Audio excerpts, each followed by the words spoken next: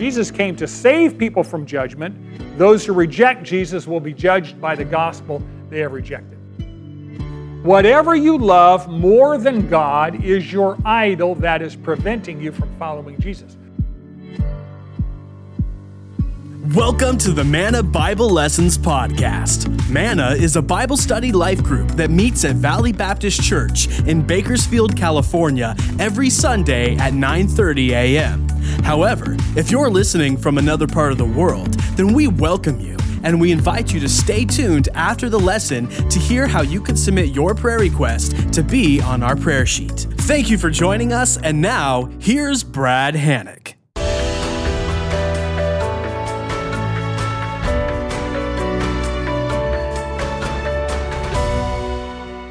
Fellow students, if you turn to John 12, we're going to finish the chapter today, Lord willing. Most of you know we've been in the study of John since last November. We're now about halfway through the book. We're in the very last week of Jesus' life. And this lesson marks the very end of Jesus' public ministry. So today we're going to look at the very last words that Jesus said publicly to the nation. They're probably spoken somewhere between his triumphal entry on Sunday and his crucifixion on Friday. We're not exactly sure. We suspect it's probably Tuesday or Wednesday of Passion Week. It's been said that last words are lasting words. And these last public words of Jesus are words of gracious invitation. So let's pick up the narrative in John 12, beginning in verse 35. So Jesus said to them, quote, "For a little while longer the light is among you. Walk while you have the light, so that darkness will not overtake you. He who walks in the darkness does not know where he goes. While you have the light, believe in the light, so that you may become sons of light." These things Jesus spoke, and he went away and hid himself from them. Verse 37, "But though he had performed so many signs before them, yet they were not believing in him." Here's the first principle. People reject Jesus because they love their sin and don't want it exposed. People reject Jesus because they love their sin and don't want it exposed. John is going to spend the first part of this lesson today explaining why Israel, in spite of 3 years of supernatural signs, fulfilled prophecies, obviously divine power, still refuses to accept their Messiah and believe in him. And you and I are faced with the same problem. We have friends, relatives, many of them we love and care about, who for whatever reason have been exposed to the gospel in some cases for years and years and years and still persist in rejecting it. And for you and I who are in Christ, it makes absolutely no sense. It seems like they're stuck on stupid. And before Christ, we were there. Only when the Holy Spirit comes in and opens our eyes, we can see. So the first part of this section we're looking at right now talks about light, lots of light, right? Have you ever gone camping? You understand darkness when the sun goes down when you're camping is a very different experience than darkness in the city, right? When the sun goes down and you're camping, it's really dark. And if you try and find your way to the toilet or wherever you're going outside without a flashlight, which I have done, not only will the mosquitoes eat you, but you can stumble, you can get lost, and you can encounter animals that are wide awake at night. If you really want to wake up at night about 2 in the morning, go find the potty and see a set of lights looking at you, a set of eyes looking at you, you will too be wide awake, right?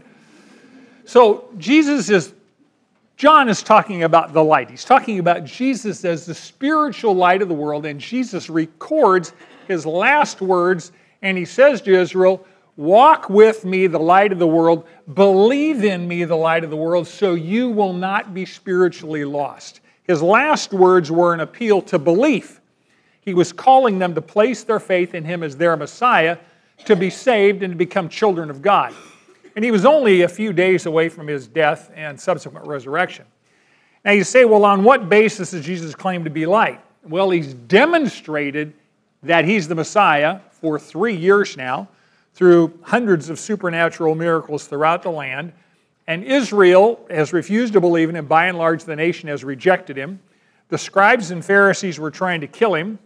The crowds had stopped following him months before because he wasn't the conquering king that they expected. They wanted a Messiah that was going to be a political, military leader, throw off Roman rule, set up Israel, and Jesus said, "That's not me, I came to die."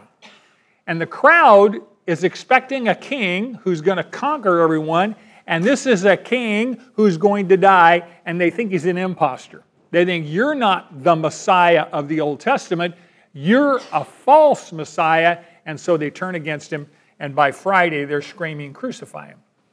Now it says, interestingly enough, after he spoke this last invitation, he went away and hid himself from them. And there's a couple of reasons for that. First reason, he hid himself so he wouldn't be assassinated and murdered by the Pharisees before Friday. Jesus had a specific, eternally predetermined date with a cross on Friday of Passover, and he was going to die when the Passover lambs were sacrificed at 9 a.m. and 3 p.m. That was a specific point in time set by eternity past, and he wasn't going to be killed before then, so he hid himself from the Pharisees, so that would not occur. What's even more telling is when he hid himself, his ministry with the nation was done. Their opportunity to respond to him as the Messiah was over. Opportunity was gone. He had already told them, "You will seek me, and you will not find me. And where I go, you cannot come." That was now lived out. Isaiah 55:6 reminds you and I, seek the Lord when? While he may be found. Call upon him while he is near. What's the implication? The day of opportunity does not last forever. So when the Lord is telling you to do something, convicting you of sin, calling you to draw near to himself, respond when you hear his voice, whether it's in his word or through a friend or through a sermon or whatever. The God of the Bible is a very patient, very merciful God. But he's also a just God. And as Thomas Jefferson said, "I fear that his justice will not sleep forever." Think about the patience of God. Before the flood of Noah, it says that people did evil only continually, which means every thought and intention of their heart was evil. They were sold into slavery to sin. And God announced to Noah that there's going to come a coming flood, and I'm going to destroy the world. But he waited 120 years before he brought the flood. He said, "Noah, you build the ark. That's going to be my object lesson. And you tell people a flood's coming even though it's never rained. And people are going to know why you're building the ark, and you preach righteousness and tell them it's time to repent because God is furious with the sin, and I am going to bring a flood." And after 120 years of preaching, 8 people responded. And they were all his relatives. Noah, his 3 sons, and their spouses. And the rest of the world rejected God's warning and drowned. God told Abraham, "I'm going to bring judgment on the Canaanites. Their evil is excessive, extreme wickedness." And God waited how long? 400 years before he brought judgment through Joshua. The U.S. is only 250 years old. God is a very patient God. But at some point, he says it's time for judgment to occur. God pronounced judgment on the Assyrian Empire through the prophet Nahum about 640 BC. And then he sent Jonah, "Go tell them, repent or you're going to be overthrown." And Jonah went finally, and God delayed his judgment because they repented until 612 BC. He gave them a generation of grace because they repented. And God's patience with Israel is almost incomprehensible. It is sheer grace. During the period of the judges, 350 years, Israel rejected God over and over and over and over again. And instead of destroying them for worshiping idols and rebelling against them, God disciplined them with foreign invaders, raised up a judge, called them back to himself. They repented. As soon as the judge died, they turned around and said, God, hasta la vista, baby. These idols over here are much better than you are. And they went through this cycle 7 times, right? Multiple times. During the period of the kings, God warned Israel for more than 200 years in the northern kingdom and more than 300 years in the southern kingdom, stop your idolatry, or I will discipline you. And they didn't, and he gave them multiple centuries of warning before he sent them into captivity. Just before his death, 2 days ago, on Sunday, Palm Sunday, Jesus warned his disciples about the coming destruction of Jerusalem and the temple. 40 years later, in 70 A.D., Titus Vespasian, Roman general, invaded Israel, sieged Jerusalem, and slaughtered over 1 million men, women, and children. God is a very patient God, or none of us would be here. Amen? We would not be here. I certainly would be the first one in line to be out of here if God was not patient. But ultimately, God will judge sin. And John is highlighting this continual unbelief of Israel, despite 3 years of supernatural miracles, despite the patience of God, despite the demonstrable divinity of the Lord Jesus Christ. I mean, even Jesus' enemies who wanted him dead acknowledged the magnitude of his miracles. The Sanhedrin, which is the scribes and Pharisees, the ruling judicial body, the Supreme Court of Israel, they convened a council against Jesus, and even they who wanted him dead said in John 11:47, "What are we doing? For this man is performing many signs." Signs being miracles. If we let him go on like this, all men will believe in him, and the Romans will come and take away both our place and our nation. So the people that had every incentive to deny his miracles didn't deny his miracles. They acknowledged they were so enduring and so many and of such quality that people all over were believing in Jesus and following him, and they were terrified. And those miracles were designed by God the Father to produce faith in Jesus the Son, and yet Israel refused to believe and rejected their Messiah. And John, earlier in the book, tells us one of the reasons why. Israel, and one of the reasons why you and I today, sinners in the 21st century, still reject Jesus. And that principle is found in John 3:19. This is the judgment, that light has come into the world, and men love the darkness rather than the light because their deeds were evil. For everyone who does evil hates the light and does not come to the light for fear that their deeds will be exposed. You know, sinners know their sin is wrong. They have a conscience, but they defend their behavior. They excuse their behavior. They rationalize their behavior because they love their sin. And they don't want to give it up, number one. And number two, deep down, they know they can't. It's like talking to somebody who says, "Well, I've been smoking for 30 years, but I can quit any time I want. I just don't want to." Or drink, or whatever it is. Yeah, you don't want to because deep down you know you can't, right? You need deliverance from that. People reject Jesus, the light of the world, because his holiness exposes their sin. By the way, you probably have acquaintances who really don't want to hang out with you a lot, because the holiness of your life convicts them that what they're doing is wrong.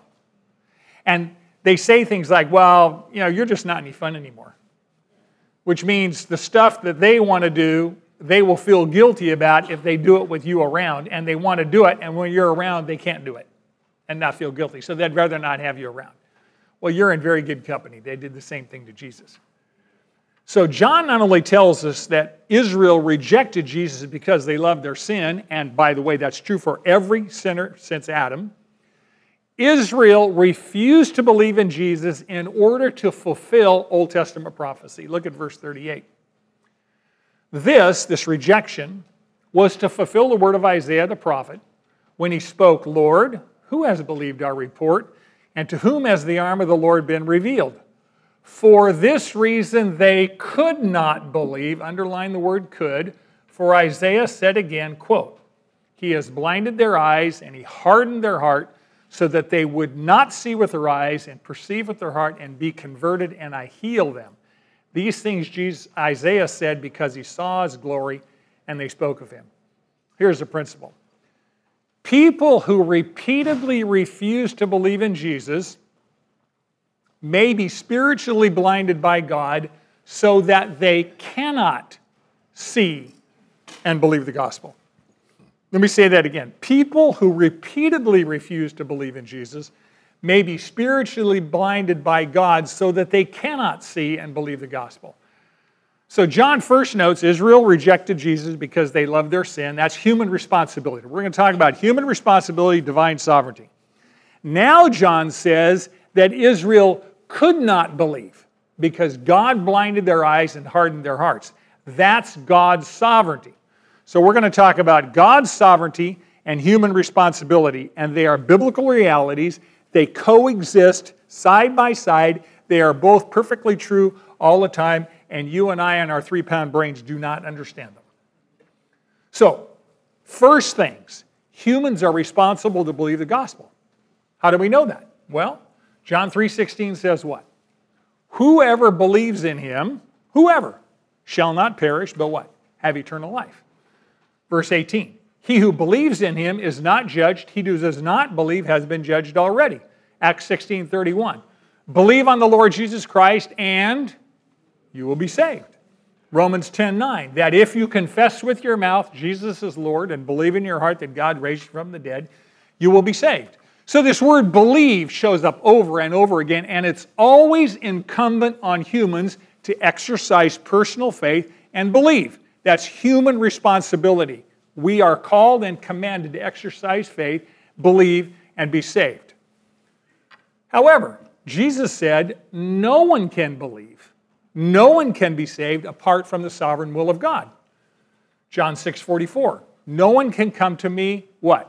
Unless the Father who sent me draws him, and I will raise him up on the last day. Ephesians 1:4 talks about our eternal election. He, God the Father, chose us in Him, Jesus the Son, when? Before the foundation of the world, that we would be holy and blameless before Him in love, He predestined us to adoption as sons. So on the one hand, humans are responsible to believe the gospel, and they're accountable to believe the gospel. And if they refuse to believe the gospel, they experience God's judgment. On the other hand, without the sovereign drawing of the Lord, you cannot believe even if you want to, and you won't want to. So salvation depends on God sovereignly choosing those who are to be saved from eternity past, and human responsibility in choosing to believe and be saved. Now, John writes that Israel's rejection of Jesus, it's not the first time they rejected God. It's a repeat of something they had done 700 years earlier. Israel had been worshiping idols ever since Jeroboam, first king of the northern kingdom. And they had ignored God's call to repent for 200 years. He'd been telling them, sent prophets to them, stop the idolatry. And God is very patient and merciful, but there comes a day when His righteous judgment will fall. 2 Chronicles kind of sums up this whole 200-year period when he says, quote, they, Israel, continually mocked the messengers of God, despised His words, scoffed at His prophets until the wrath of the Lord arose against His people until what? There was no remedy. It's over. God finally brought the Babylonians in to carry off Israel into captivity as punishment for their sins. Now, John writes that this current rejection of our Lord Jesus Christ by Israel is a prophecy written in Isaiah 53. Isaiah 53, one of the most famous passages messianic-wise in the Old Testament, looks forward to the ministry of Jesus the Son, the Messiah. And Isaiah's prophecy about the Messiah was written 700 years before Jesus was born, and it will be fulfilled in the future. But when you read Isaiah 53, you're struck with the fact that it's all written in past tense. And you say, How can an event that occurs 700 years in the future be written in the past tense? Who is speaking in Isaiah 53? The nation of Israel is the speaker in Isaiah 53. Now remember, let me take you into the future. God had promised that at the end of the tribulation, all Israel will believe and all Israel will be saved. And Israel's salvation will not take place until they're on the brink of extinction. They're going to be surrounded by enemies, and in desperation, they will cry out to God for deliverance at the very end of the tribulation. And it says Jesus will come back to earth and physically save them. The Holy Spirit will open their eyes. They will see and understand that Jesus was their Messiah. And they killed him. And they will repent with bitter tears that they rejected and killed him the first time he came to earth. So as Isaiah 53 was written 700 years before Christ, and it's a record of what Israel will say at the end of the tribulation about what they did to their Messiah when he was here on earth. When you read Isaiah 53, it's filled with words like our and us and we. And Israel, who's now saved at the tribulation, looks back and go, who has believed our message? To whom has the arm of the Lord been revealed? So they're basically saying, we refused to believe the Messiah the first time he came. Why? Why did they refuse to believe? Well, he didn't look like the king they wanted. He didn't look like the political leader they wanted. How do we know that? Well, Isaiah 53:2 says, he, the Messiah, had no stately form. He had no majesty that we would look at him, nor appearance that we should be attracted to him. He didn't look like a king. He didn't act like a king, and they wanted the political leader, and therefore they said, you're an imposter. We don't want to hear about sin. We want political deliverance. Crucify him.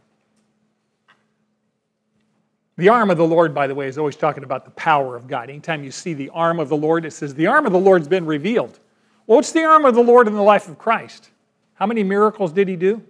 Raising the dead, walking on water, commanding storms to stop. That's the arm of the Lord. That's the power of the Lord that was revealed through Jesus, through the supernatural miracles he did. If you got your Bibles open, John 12:37 says, Israel refused to believe in Messiah. And verse 39 says, God prevented Israel from believing. By the way, this has happened before. In Isaiah 6, who John just quotes, next verse, Isaiah is given a vision of God in the year of King Uzziah's death, about 742 BC. And Isaiah sees Jesus seated on his throne, surrounded by heavenly worshipers, and Isaiah confesses his own sinfulness, and Jesus cleanses him. And then the Lord asks, who's going to go for us? In other words, who's going to speak for God to Israel? And Isaiah says what? Here am I, send me. I'll be your spokesman, Lord. I will be your message. And God says, that's fine, Isaiah. Here's what I want you to tell Israel. In Isaiah 6, verse 8. Keep on listening, but do not perceive. Keep on looking, but do not understand. Render the hearts of this people insensitive, their ears dull, and their eyes dim. Otherwise, they might see with their eyes, hear with their ears, understand with their hearts, and return and be healed. So God says, Isaiah, preach repentance to my people Israel, but understand it's too late for them to repent. For centuries they have refused to believe me, and now I'm making it impossible for them to believe. I'm going to give them what? Blind eyes, deaf ears, dull hearts. I'm making them spiritual zombies. I'm giving them spiritual Alzheimer's. They will not be able to comprehend the gospel, and they will be unable to repent. By the way, this is also going to happen on a global scale in the end times, when people reject the gospel. 2 Thessalonians 2 says, he's talking about the people of the world, they did not receive the love of the truth so as to be saved. That means they rejected the gospel. over and over and over. What does God do with people who reject the gospel over and over and over? Verse 11 says, for this reason, because they rejected the gospel over and over and over again, God will send on them a deluding influence so that they will believe what is false, in order that they may all be judged who did not believe the truth, but took pleasure in wickedness. Now, when God causes people to believe the lies of this world, He's not imposing that on them against their will. People who choose to believe lies choose to reject God's truth because what? They take pleasure in wickedness. Israel has refused to believe God for so long that God has taken away their ability to believe. And you and I know people like that, at least we suspect. We don't know for sure because God hadn't told us. First, they were unwilling to believe, and now they're incapable of believing. You know, at the end of the day, people who repeatedly refuse to respond to God, God honors that choice. C.S. Lewis said in The Great Divorce, in the end, everyone will say to God, thy will be done, or God will say to them, thy will be done, for all eternity. And this principle is seen real clearly in the life of Pharaoh during the time of Moses. Remember that God commanded Pharaoh through Moses to what? Let my people go. In other words, release them from slavery. Pharaoh hardened his heart and said no. Now, fascinatingly, the Bible records that 9 times Pharaoh hardened his own heart, or his heart was hardened, and it records 10 times that God hardened his heart. So we've got examples where Pharaoh hardened his heart, that's human responsibility, and God hardened his heart, that's sovereignty. Why did that occur? God tells us in Romans 9:17, for the scripture says to Pharaoh, for this very purpose I raised you up, to demonstrate my power in you and that my name might be proclaimed throughout the whole earth. Verse 18, so then, God has mercy on whom He desires, and He hardens who He desires. We're going to talk about the sovereignty of God, and you need to put your seatbelts on. This is going to be really uncomfortable for us Americans who believe that we're really in charge, right? As a matter of fact, human nature. So, what was God's purpose in raising up Pharaoh? He tells us, I'm raising you up in order to demonstrate my power in the world through your disobedience. My purpose is your disobedience will exalt my glory through the demonstration of my extreme majesty in giving you 10 plagues.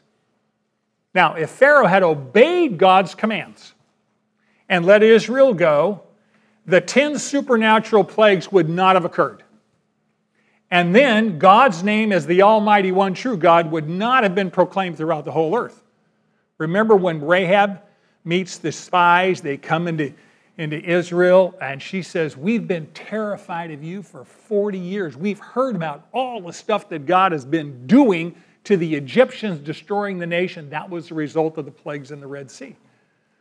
And God wants to be known, and God wants people to know Him. That's why He used Pharaoh's disobedience to accomplish His purposes, and that's why He hardened Pharaoh's heart.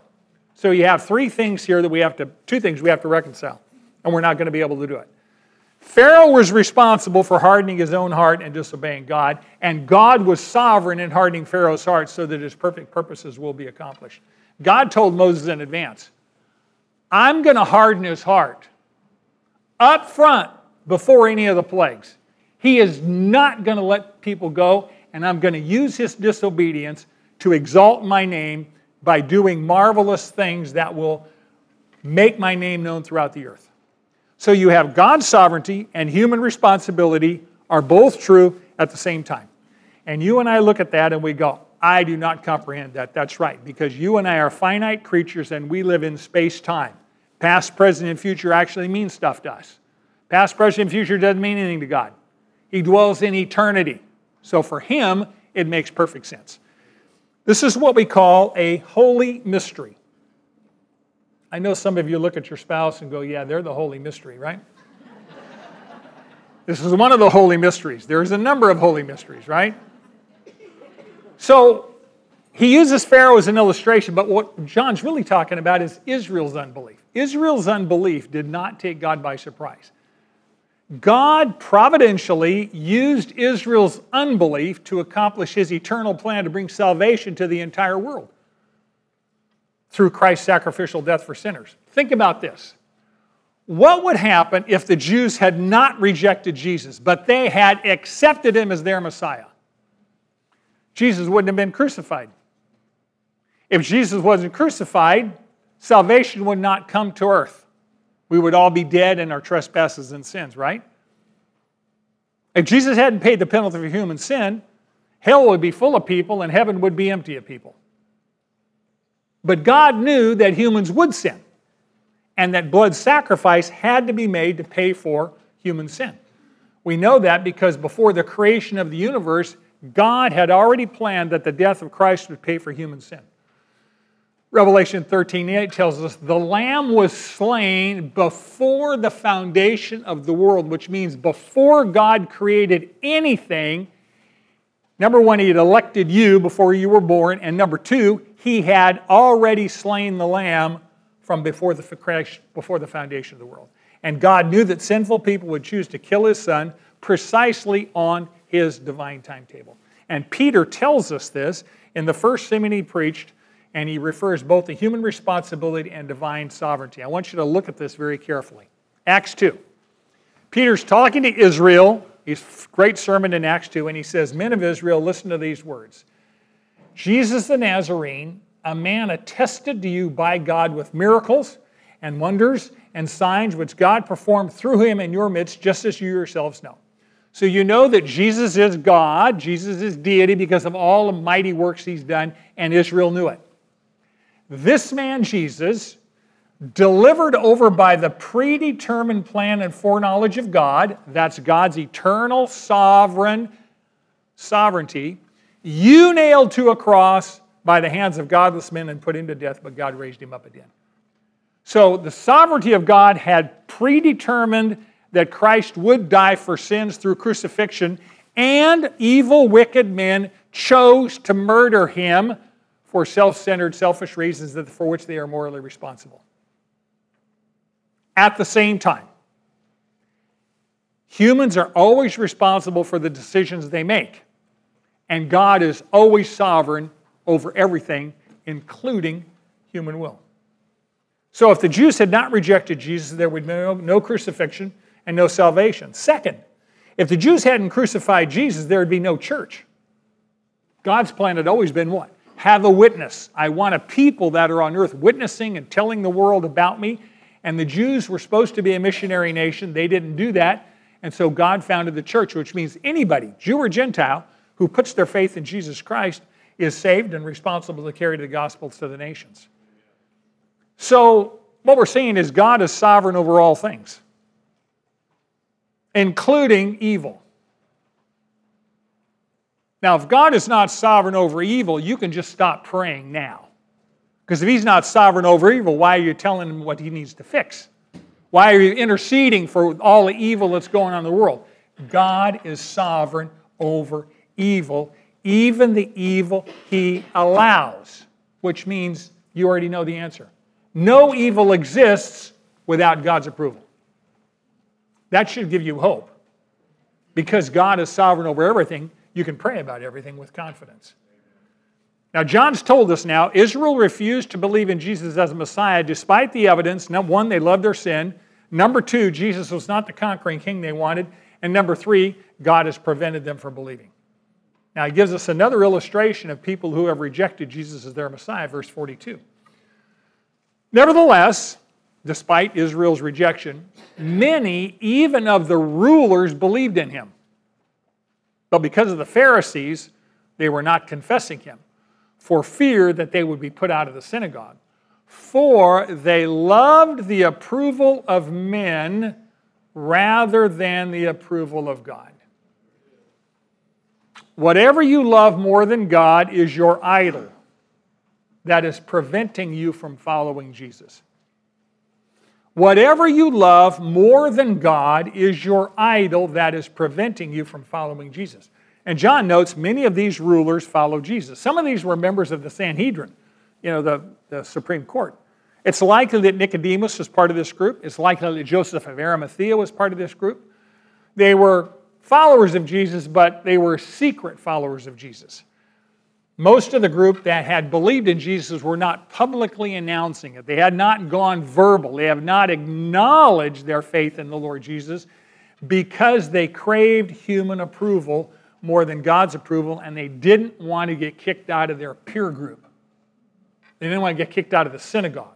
Their friends, their buddies, the people whose approval they craved more than God's approval. And Jesus has already confronted them on this in John 5:44. He says, how can you believe in me when you receive glory from one another and you do not seek the glory that is from the only one and only God? So they loved human approval more than God's approval. Their idol was real simple: prestige, recognition, right? That was more important. That was their idol, their false gods. Their identity was being part of the ruling elite. They'd rather be alienated from God than alienated from their peer group. That's profoundly relevant to us today. It's one of the reasons why we're not bold in sharing our faith, because we don't want to be rejected, right? We want people to think well of us. Let me give you a clue. They don't think about you at all. We are not nearly as important to other people as we are to ourselves. Who thinks about you most of the time? You. The people around you don't hardly ever think about you. You know why? You know the phrase we use?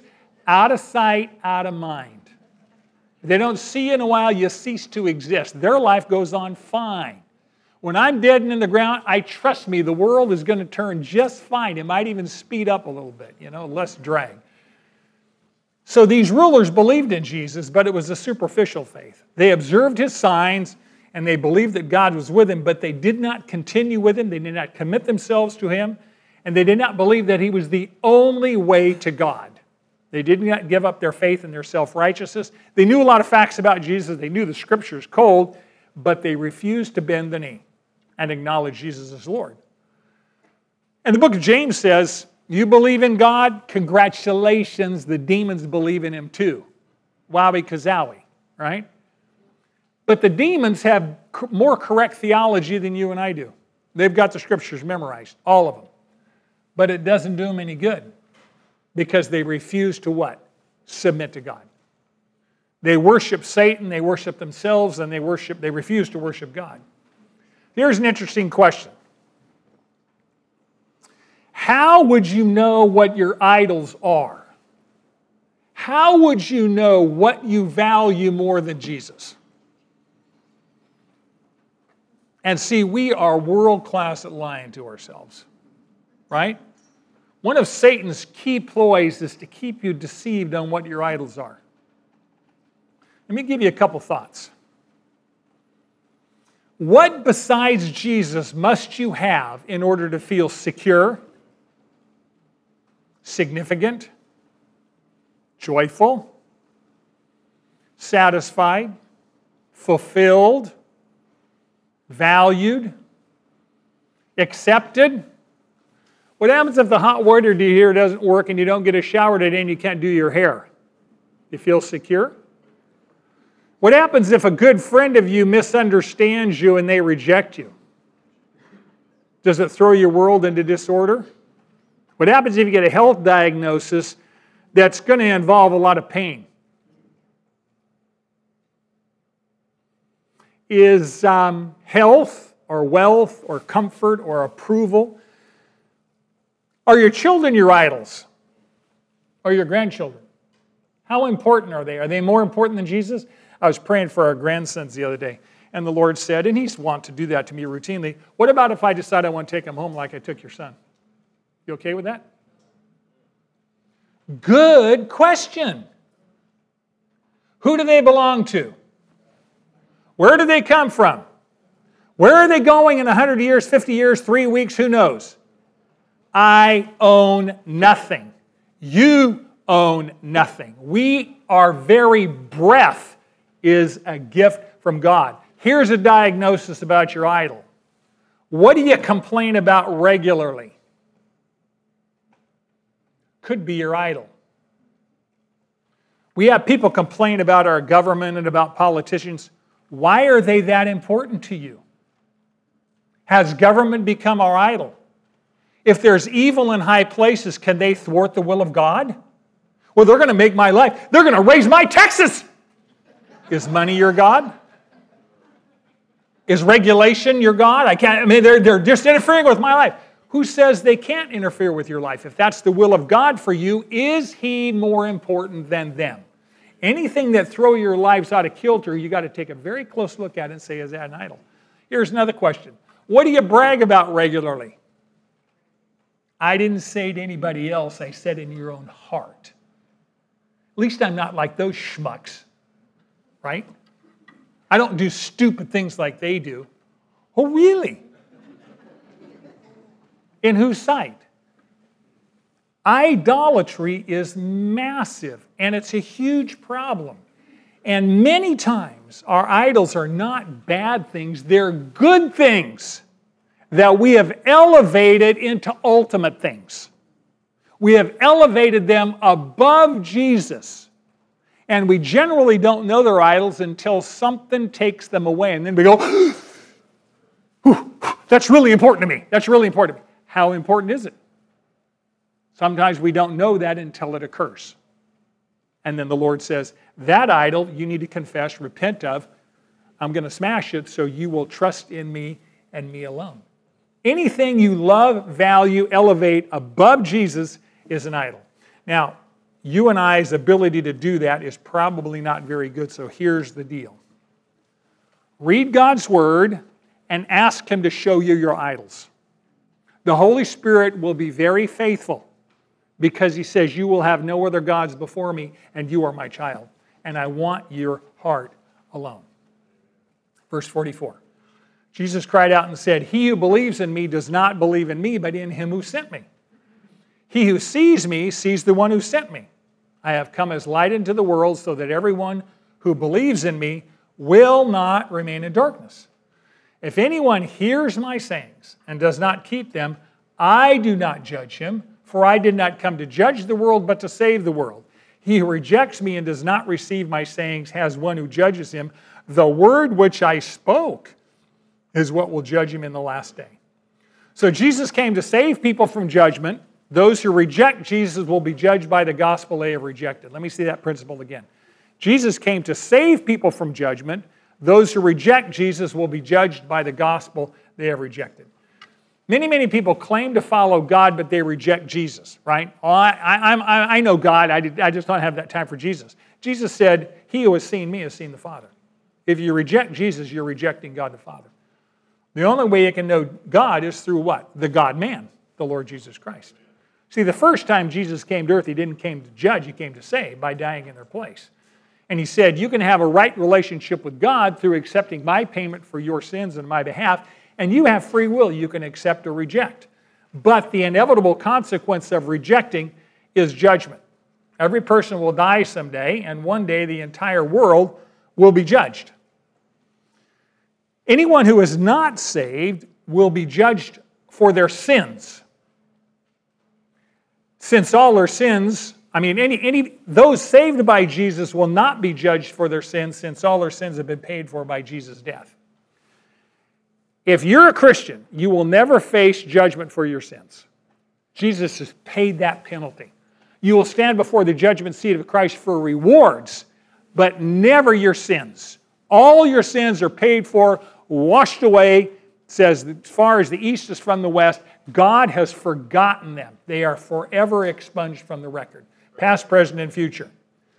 Those who do not accept Christ's payment for their sins, what they're saying is, my own goodness is sufficient to justify me before you, and they will be judged based on what they have done. Now you look at the last judgment, the great white throne judgment, Revelation 20.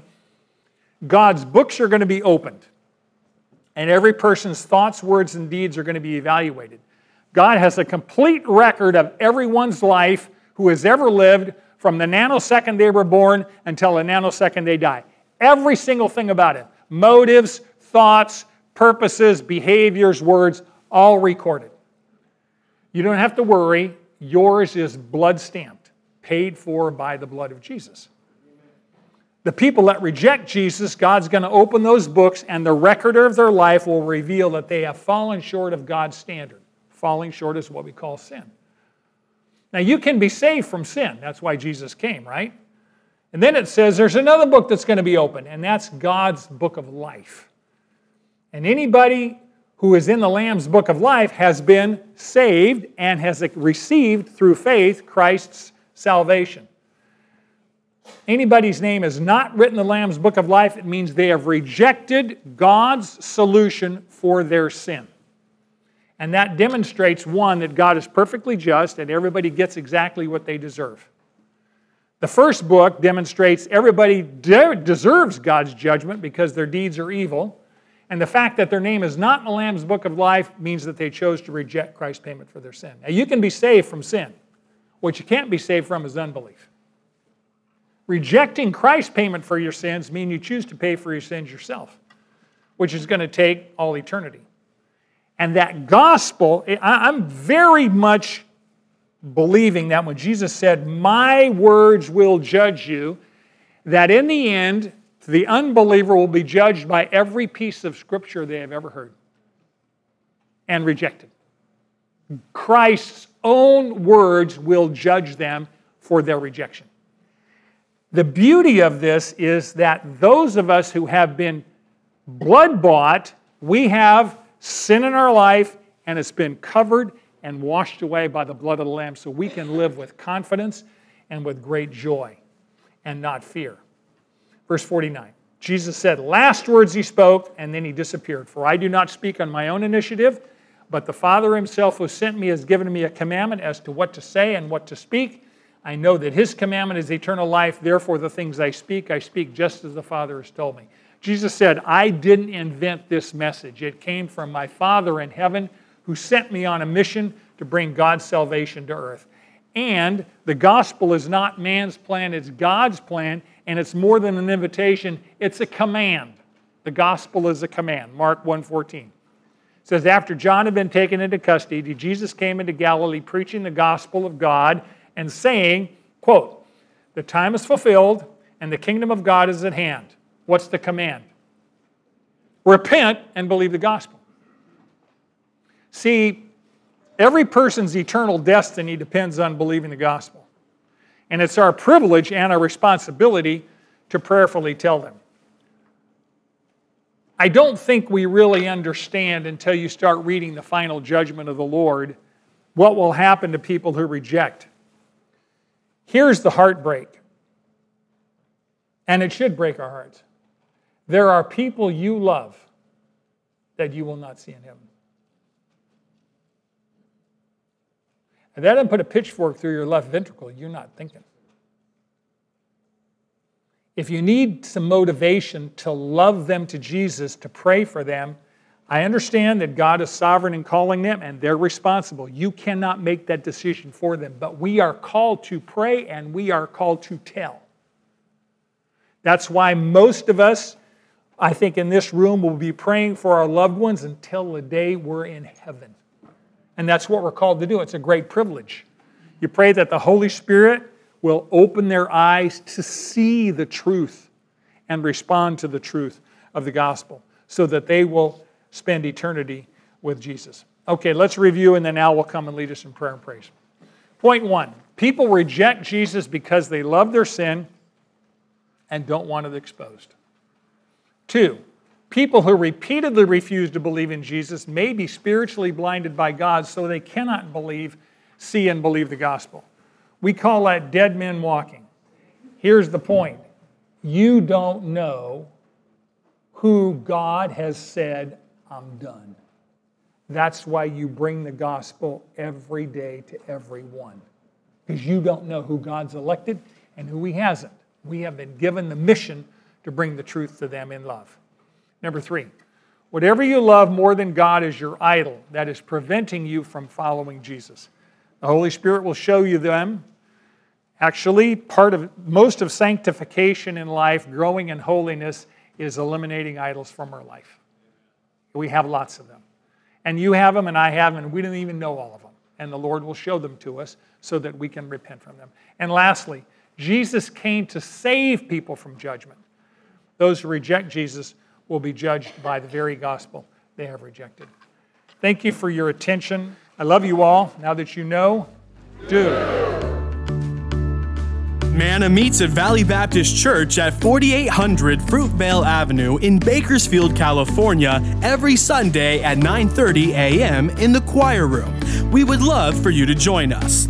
Here at Manna, we believe in doing life together. So if you're in need of prayer, submit your request to mannabiblepodcast@gmail.com, and our class will be happy to pray for you. Thank you for joining us today, and now that you know, do.